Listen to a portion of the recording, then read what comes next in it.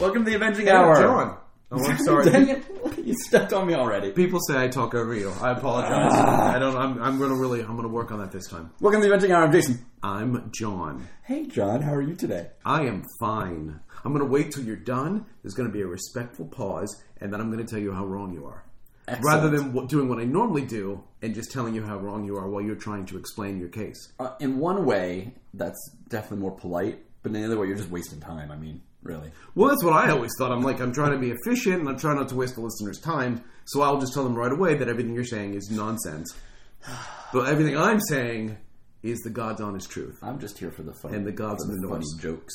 You do the history part of it.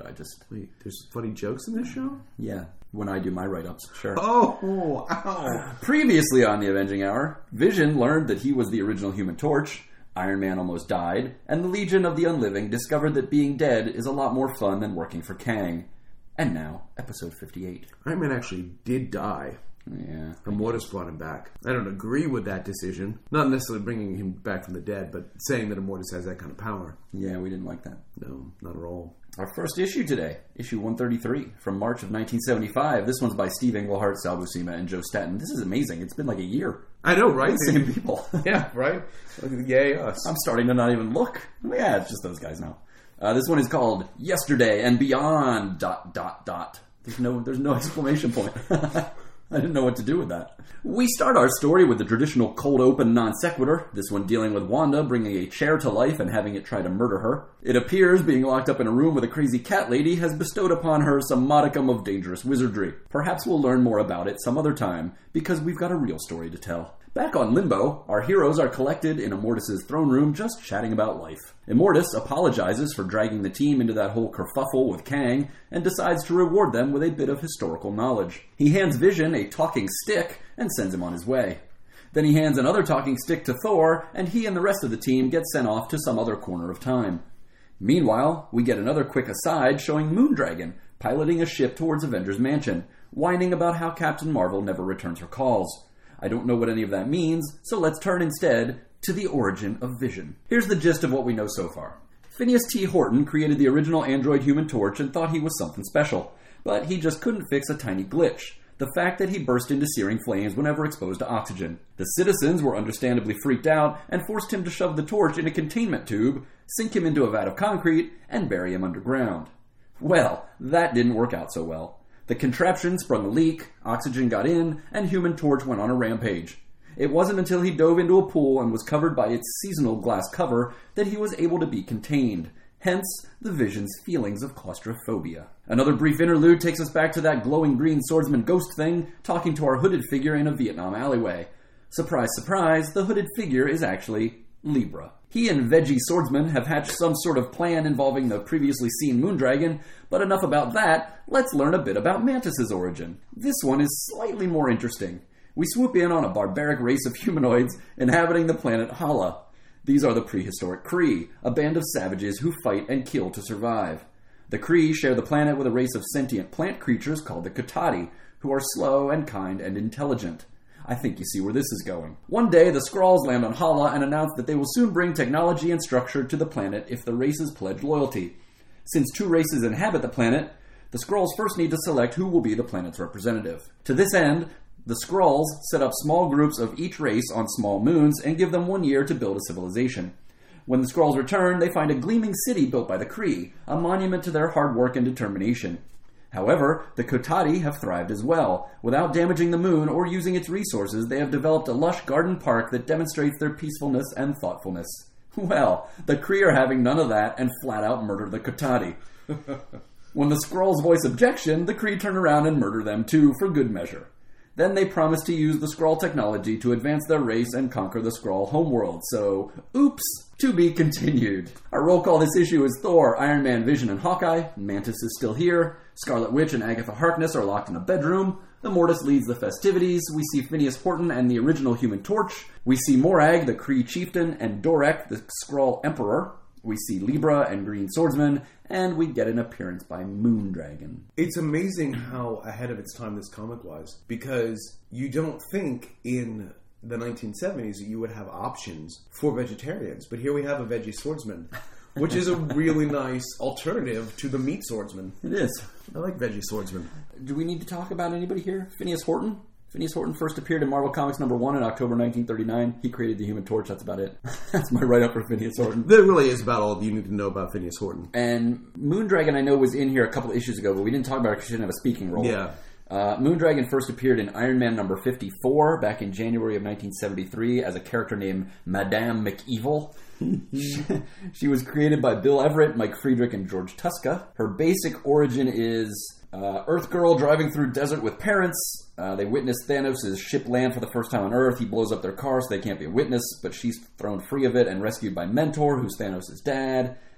He sweeps her away to Titan and teaches her all kinds of cool stuff. It's kind of like a reverse Superman origin, if you think about it. She was rocketed to the planet Titan. She was like stolen from a planet. And yeah, she's a martial artist and a telepath. Yeah, eventually. She first appears as Moondragon in Daredevil 105 in November of 73 because apparently Madame McEvil Didn't catch on. She becomes Madame McEvil because she's trying to find ways to defeat Thanos, and she's basically experimenting on some Earth people and creates some really lame supervillains. And she manipulates some good guys into fighting so she can study them. I really like Moondragon. Well, that's an oversimplification. I'm not sure how much I really like her, but I find her fascinating. She's one of the most interesting characters around. She is an interesting character, and they do a lot of things with her, yes. Especially when she gets into the Defenders. So, but even in the Avengers, we'll see issues where she is kind of a bad guy in this comic. Yeah, she uses her mental stuff a little too much. Yeah. It's a little crazy. I know when we talked before we were recording, you didn't like this issue. I don't like any of these issues. Spoiler alert. Well, I mean, if we're going to go down that route, I told you that, I really liked this one. But then the more I read of the next issues, my liking went way downhill. I was interested in the whole Skrull and Kree thing and how they were formed and how everything started. I never knew any of that stuff, so it was kind of interesting to me. I was not interested in it at all. And it's funny because when I first started reading comics before I knew all this history of it, I mean, you look at the Kree and you look at the Skrulls and you think, oh, the Skrulls must be the bad guys because they're green and they look evil. But they were actually like kind of the peaceful, hey. Yeah, they weren't. This is before they were militaristic. You know, they were just like, we're going to... They're actually only militaristic in response to the Kree attacking them so much. Yeah. The Kree are the actual jerks, even though they look more like us. Oh, is there a moral here? I think there might be something in there. The cover of this issue has the Avengers amazed as Libra is unmasked as Libra. It has absolutely nothing to do with the story. No, Libra has very little to do with this story at all. The Avengers don't care that he's there or that he's unmasked. Even the further we get into this story, Libra has nothing to do with it. I'm not sure why he's here. And at first I was frustrated that the cover was such a mislead, and then I realized...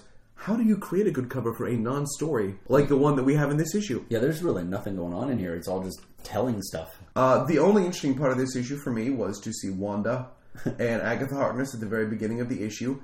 I'm interested. So when Wanda creates the chair that tries to kill her, yes, she says, "Good Lord!" And Agatha Harkness's reaction I thought was really interesting. She says, "If you wish to retain my services, child, you will not use that phrase in this room again. It is most counterproductive." So what does that mean? Is she saying, is she insulted because... Oh, I know exactly what that means. What does it mean? She's using black magic. It's not approved by any kind of god or anything like that. It's like so you think antithesis of... So you think she's saying it because she feels that... like, your god's not going to help you now, woman. Interesting. I wasn't entirely sure. Because you really could read it either way, I feel like. I'm really not sure what that chair was going to do to her, though. Agatha Harkness is like, oh, you lost your concentration, you brought this chair to life, and then you turned your back on it to, put your hand on your forehead and moan about life, and now the chair is coming after you. Like, what's the chair going to do? It's a chair. Would you say that Wanda was in pre-faint? She was. When she turns around? She was preparing for it. It was just very, to me it was very odd. And then Agatha Harkness zaps it, and it turns back into a chair, but it's smoldering. Like, why? This issue is another reason why I hate Immortus so much, because Immortus suggests that the Celestial Madonna, or Kang's role in the Celestial Madonna plot, was part of a scheme, was all part of his scheme to teach Kang the dominance of destiny. Right. And this is why I hate Immortus, because he will do this again and again, where he will take credit for manipulating events. Like he knew, I knew it was going to happen. Yeah, I knew that. Dude, you were in a containment tube last issue. I meant to do that. Until Hawkeye freed you. Like, how did you control that situation? We have had no indication in the past few issues that he was... I mean, right now he seems like a big poser, because he's all calm and collected. And like, oh yes, this was part of my scheme. Where, like you said, an issue or two ago, he was sweating out on the containment tube, screaming at people to get him out. You don't need to do this. Come on, man. But I really am not an Immortus fan. Since we were on that page, and those talking sticks that he gives him, what's he call them? His synchro staffs? I thought they were chronostaffs. Are they synchro it's a synchro staff. I found out an interesting tidbit while I was doing some research here, and you probably already knew this, but years down the line, we come to find out that these synchro staffs are actually space phantoms. That will be in the Avengers Forever limited series that Kurt Busiek does. Yeah. Kurt Busiek will do it, and we'll talk about it eventually because it is an Avengers title. Don't the space phantoms have to, like, when they become something, don't they have to switch places with it? Yeah, so there's a bunch of sticks. So this actual stick is like just somewhere else? And again, as far as we know, at this point in time, there's only one space phantom. We haven't learned yet that there's an entire race of them. Right. But yeah, Kurt Busiek does an entire 12-issue limited series called Avengers Forever, which is basically like the issues we're going to be talking about this week and next week, all retcons, and yet it's interesting. And I wish that he could have shown Steve Englehart how to do that. Because part of the reason is because the Avengers are given something to do. So when he gives this synchro staff to Thor, Hawkeye's comment is, I tried grasping the staff once at the Playboy Club. Yeah, I don't know what that means.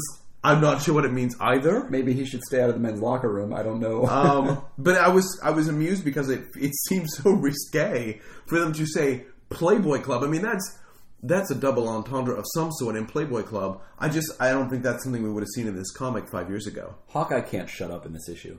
He keeps saying stupid little asides throughout the whole issue, and everybody ignores him.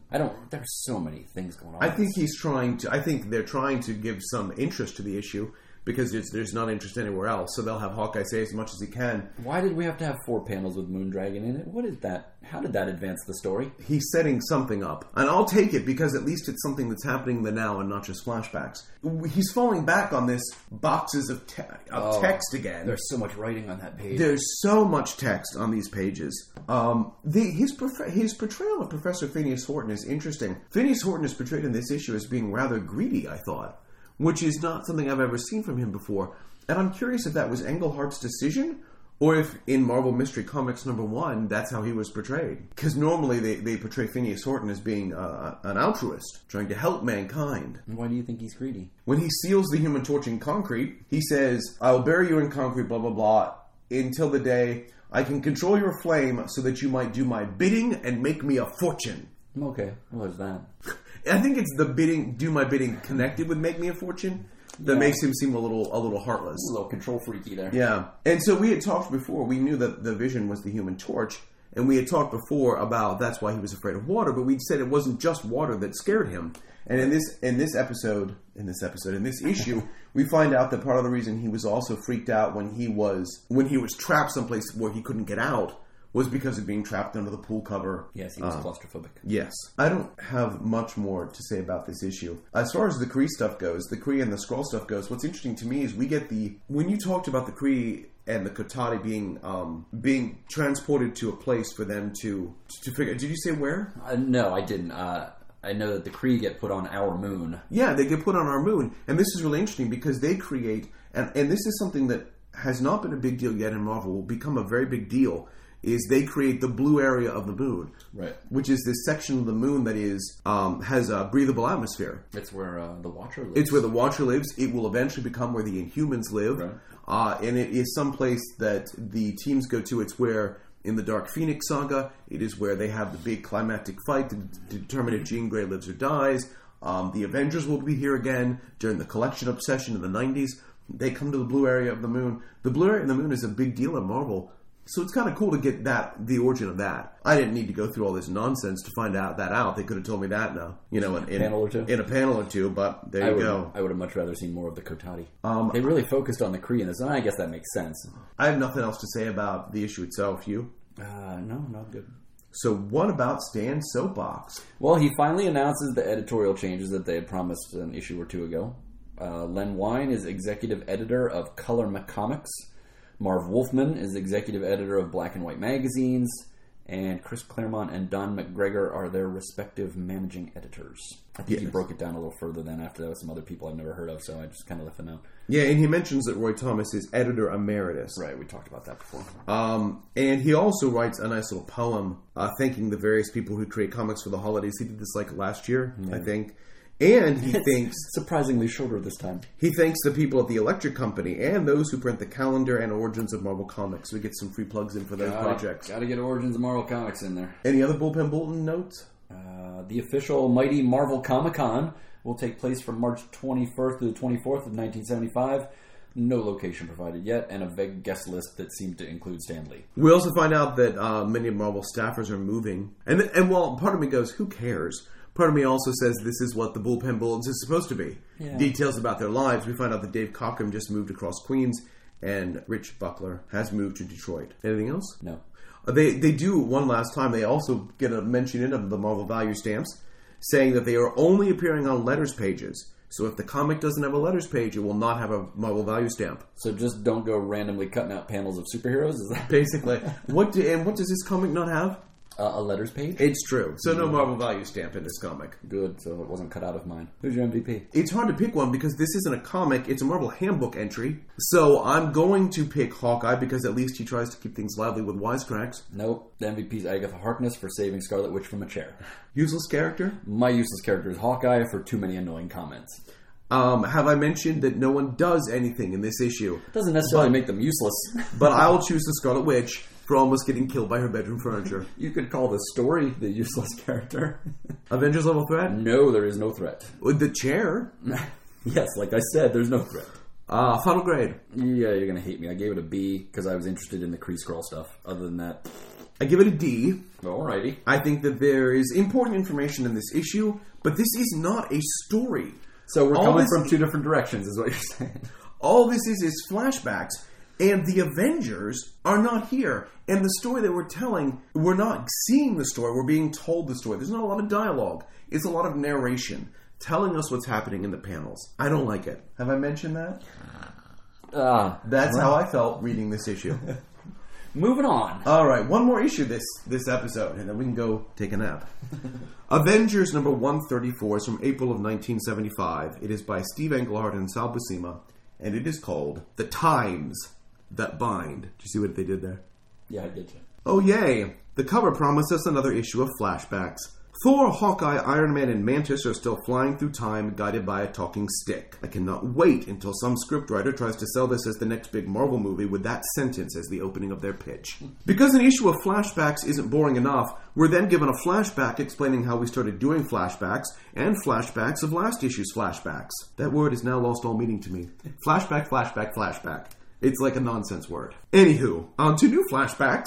As we find out that, after killing the Kotati, the Kree now want to kill any pacifists amongst their own kind. Any surviving Kree pacifists go underground, and while that would normally be a figurative saying, it here appears that they literally went and hid out in a basement somewhere. They begin to learn martial arts and develop their minds, and then after years of this, they are telepathically contacted by a few remaining Kotati. These Kotati have given up their mobility to strengthen their mental powers, and they propose an alliance. I don't know about you, but that chapter about Kree that won't fight and talking immobile trees has left me breathless.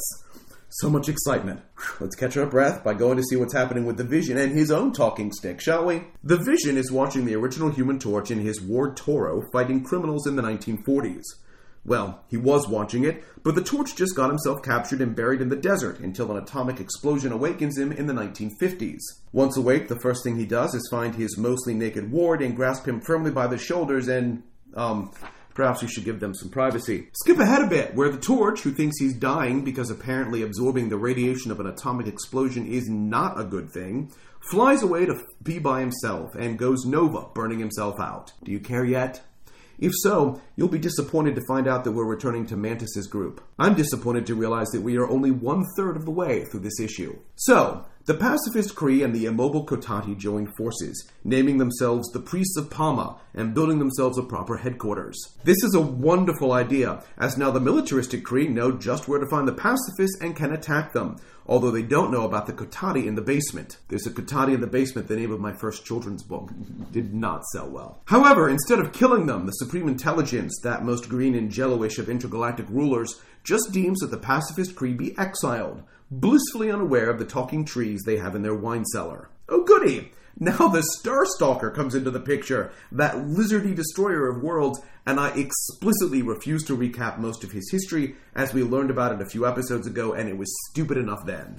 Suffice to say that the Priest of Palma managed to stop him. Hey, we're going to take a break to do something that's not a flashback. Hallelujah! Moondragon has arrived at Avengers Mansion where she chats with Jarvis, who explains that the Avengers aren't around. He tries to contact the rest of the team, but he can't, so he starts throwing shade at the Scarlet Witch, giving her and Agatha Harkness a cue to pop in and be spooky and magical. Moondragon suspects something is amiss and tries to find out telepathically, leading to a fight, one that Wanda wins.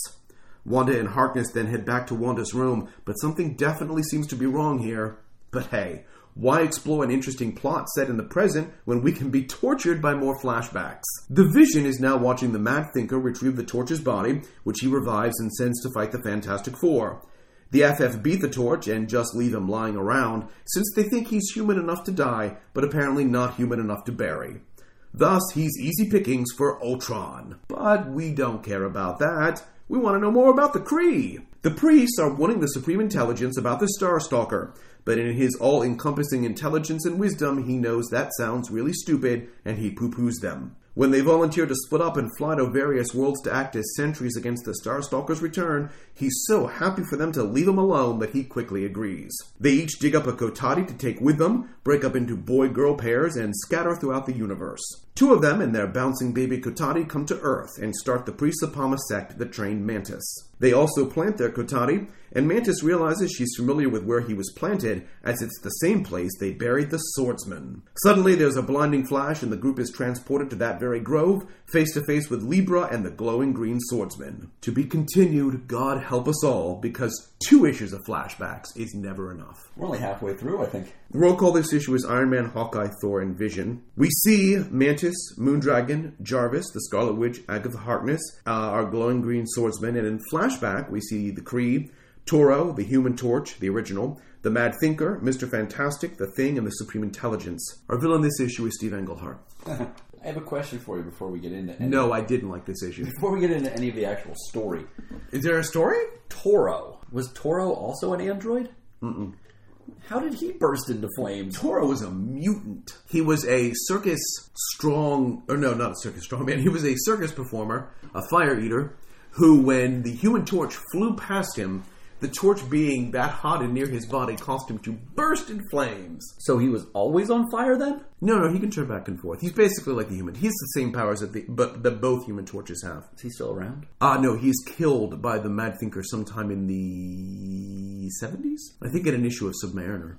I was hoping he wasn't an android. I was thinking, who would create an android boy to hang out with a Human Torch? That's really weird. Disturbing, isn't it? I don't know if it's more disturbing that he's a human boy hanging out with the Human Torch with wearing a Speedo, but... hey, the title, The Times That Bind. You said you know where that came from. That's from The Ties That Bind. Yeah. That's from a 1782 hymn by John Fawcett called Blessed Be the Ties That Bind. Are you going to read it to us? I will not. No. I have also am realizing that there's no logic to the credits because some issues, they just lump Sal Buscema and Joe Staton together as artists. Right. And then at other times, like this issue, Sal Buscema is layouts, and just that in his embellishments. So pencils and inks. Yeah, I mean, layouts suggest very rough pencils. Yeah. But yeah, basically, I just wish they would be a little bit more consistent. Why do they have the letterer as calligraphy? There's no calligraphy in this. Yeah, it's true. I had really stupid notes for this one. Because what other kind of notes would you have? Thor surprisingly says that things have happened quickly. Events have happened rapidly, which I'm like, seriously, dude? This is not rapid. I don't know why he thinks that. Did they actually have to watch... Did they have to watch the Kree build that whole city on the moon? It's in real time. They're just going to float out in space for like a year and watch them do the whole thing? I believe that. Or do they just have to watch panels like we're watching? I don't understand. I don't know how this synchro staff thing works. It doesn't work. Oh, we haven't actually talked about Toro. This thing has to be like a... That synchro staff must be like going on a ride at Disney, like an Epcot Center. You just go past these panels and it explains to you like why these plant people are talking. And this is actually the first time Toro's had a speaking role in the comic. Oh, did he talk? I didn't notice. He does. Toro first appeared in Human Torch Comics number 2 in the fall of 1940. He is Thomas Raymond, born in New York City. His parents died in a train derailment, and he went to live at a circus, as you did as an orphan in the 1940s. Sounds familiar. And that's where he found out he was immune to flame. When the Torch stopped by one day, it activated all of Toro's powers, and he became his partner. Got married, was killed in a fight with the Mad Thinker. We pretty much went over all that. Seems like we talked about that. Yeah, very familiar. What else you got? note-wise. As we were talking about the Kree and the Kotati, I couldn't help but think, like, when do we get to the part where the Kree actually have sex with the Kotati and they make the broccoli men that were in Next Wave? And that Phoenix killed in the Dark Phoenix saga? The Dabari. That whole race of people. I was waiting for it to happen. I am amazed that the Star is still over the mansion from the beginning of this friggin' Celestial Madonna plot, which was like 20 issues ago. Yeah, I don't understand how Moondragon gets out of... She flies and lands on top of the mansion, gets out, and then goes, oh, there's a star here. How did you not see that when you were coming in for a landing? I'm pretty sure you flew past it. And why is it there? And when does it go away? Yeah, is it still there? Or is it going to be 1995? And they're going to be like, oh my god, that star is still above the mansion. Yeah, I thought it was supposed to be there to signify that the Celestial Madonna was there, but all the people that could be the Celestial Madonna actually aren't there. Poor Jarvis, because, he's probably trying to sleep. And he's like, would someone turn the star off? He's got the drapes pulled and extra stuff jammed against the windows. It's like Christmas in here all the time. Oh. I like when they were talking about the Vision's... no, they weren't talking about the Vision's origin. There's more about the Human Torch's origin. The part where he flew out, where he was buried out in the desert, and then an atomic bomb landed on him. As you did. And the caption actually says that he was cured. His powers were cured by the atomic bomb. He was cured! And then, like, a couple years later, oh, wait, no, he wasn't. No, he's going to die. Now, you and your wife have not been feeling well. Have you considered... Gamma radiation? Being near an atomic bomb as it explodes. If it wasn't so far away, I might try it. Sure. Yeah. I'm actually really curious, and this is part of the reason why I'm so frustrated with flashbacks, because when I read this issue, I did not remember what was going on with Wanda. We'll talk about it next issue. But I did not remember why she was acting like this. And so I was actually really curious about what was going on, and I was so frustrated that we actually had a plot here, and we had to leave it. Though I do want to, I think it's important to point out that when the Scarlet Witch and Moondragon fight, was this in your notes? Yep. Wanda attacked Moondragon with some drapery. Had to. It was a nice callback. And she won that way. She did. What did she hit her with first? Like a block of wood? I don't know what she's throwing at her. Yeah, it's some kind of wood. Oh, right, because she said she can control natural things. Like wood. Yeah, where did that come from? I know, right? She ripping the banister apart? I don't understand. That'll be interesting to explain block to of Tony. wood. Bet you didn't expect that. I have no more comments on this issue. There's an interesting part where... I don't even remember what page it must be before that, just because of the order that my notes are in, where Iron Man actually makes a comment that he feels bad for all the defense contracts that Stark Industries had fulfilled. Did you have a note about that? No. I saw some interesting dialogue. It's probably the earliest mention of Tony Stark having some regret over what he had built his company on. Yeah, you're right. It is the first time we've really seen that. It'll obviously become more important in Iron Man's own comic than it will in the Avengers. But it's important to note that Tony Stark, starts out as a weapons builder in 1963. And here, by the middle of the 70s, he's already thinking about trying to get out of the weapons business. I'm sorry. My only other note was, woohoo, it's almost over. I didn't know that we were only halfway through when I wrote that. Yeah. What do you have on Stan's soapbox? There's just a bunch of reminders here. Origin of Marvel Comics book again, Marvel value stamps, discount coupon. This isn't even Stan's soapbox. This is just the whole bullpen bulletins. Make sure you address your letters to the title that you're sending your letter to. And then they make a mention that I guess Foom is still a thing. Yeah. Besides Stan plugging the calendar and the Origin of Marvel Comics, they're both getting sequels. He's very excited about that. He also mentions that EMTs are wearing Make Mine Marvel buttons. Yeah, I don't know what that has to do with anything. I don't either. What did you say about the Marvel value stamps? You get a 10% discount coupon. It's so... If you mail in a completed album. Now, but we talked before about getting a discount at comics conventions if you showed your album. Right. But then you get to keep it. Yeah. I don't want a 10% discount if I have to mail my album in. And it's weird. Isn't it like some rotating discount? Like you send your first book in and they give you a coupon. And then when you use that coupon, they'll send you another coupon. Oh, that's right. So you have coupons. You have to mail the book in, but you get a 10% discount forever. Yeah. Forever? Forever, ever? And they also, when they're talking about your letters, they also tell you to keep them short, typewritten, and send a self-addressed stamped envelope if you want to reply. There's no letters page again this issue. Again, no letters pages. So who's your MVP? The Draperies. I picked the Scarlet Witch because at least she has a plot line. So we picked the same thing, really. Useless character? Vision. It sucks being alone. Yeah, at least everyone else gets to hang out together. I picked everybody else in the book because they're dragging us through issue after issue with flashbacks, and I don't appreciate it. Is it an Avengers level threat? This is less of a threat than the chair last issue. Yeah, there's still no threat because we're still not telling a story. Final grade? I'm coming down. It's a B-. I'm going to go down a half grade. It's not as interesting as last issue for sure. It's a D-. See, you're going down too. It's pages and pages of narration. I enjoy the Moondragon Wanda stuff, and that's the only reason this issue wasn't an F for me. So this was a wonderful episode. People are going to love to listen to this. I am so sorry, people. I remember. This is what I remember the Celestial Madonna saga is that eventually it bogs down in issue after issue after issue of flashbacks. You know, when I heard the name Celestial Madonna, I already hated it. I don't understand what Steve Ellen Gohart was thinking, and I'm blaming it on the change of editor-in-chief from Roy Thomas to Len Wein that this got approved. Because I have to believe, like, Jim Shooter would have been like, I'm sorry, Steve, what are you trying to sell me for 4 issues? This is why I told you that I never liked Mantis when I was reading these. Yeah. And it sucks because when she actually did first show up, we've talked about it many times, I was like, oh, well, she's kind of interesting. So much potential. And they just ruined her. Well, that's it for this episode. Everyone gets... It's because it's summer. We're doing a short episode. Go out, swim, go sun tanning. Take your mind off everything you just heard. Yeah, but just know that next episode will be even more exciting. And by that we mean worse. But there's a giant size issue in there, so it'll be bigger and worse. Actually, the giant size... Well, we won't talk about it. All right. You can find us on Twitter and Instagram at Avenging Hour. We have a Facebook page that you can look for if you feel like it. We actually have a web page, avenginghour.com, and our email address is mail@avenginghour.com. I feel like one of those few MST3Ks, Mystery Science Theater 3000s, where the movie was so bad that like Joel and the bots actually began to it began to break them. I feel like we have been sent these issues by the Mads, and they are beginning to break me. And all I want to do right now is find an escape from the satellite of love and get back to Earth. Are we going to whistle the theme song as we leave? In the not too distant future. Okay, that's enough. See ya.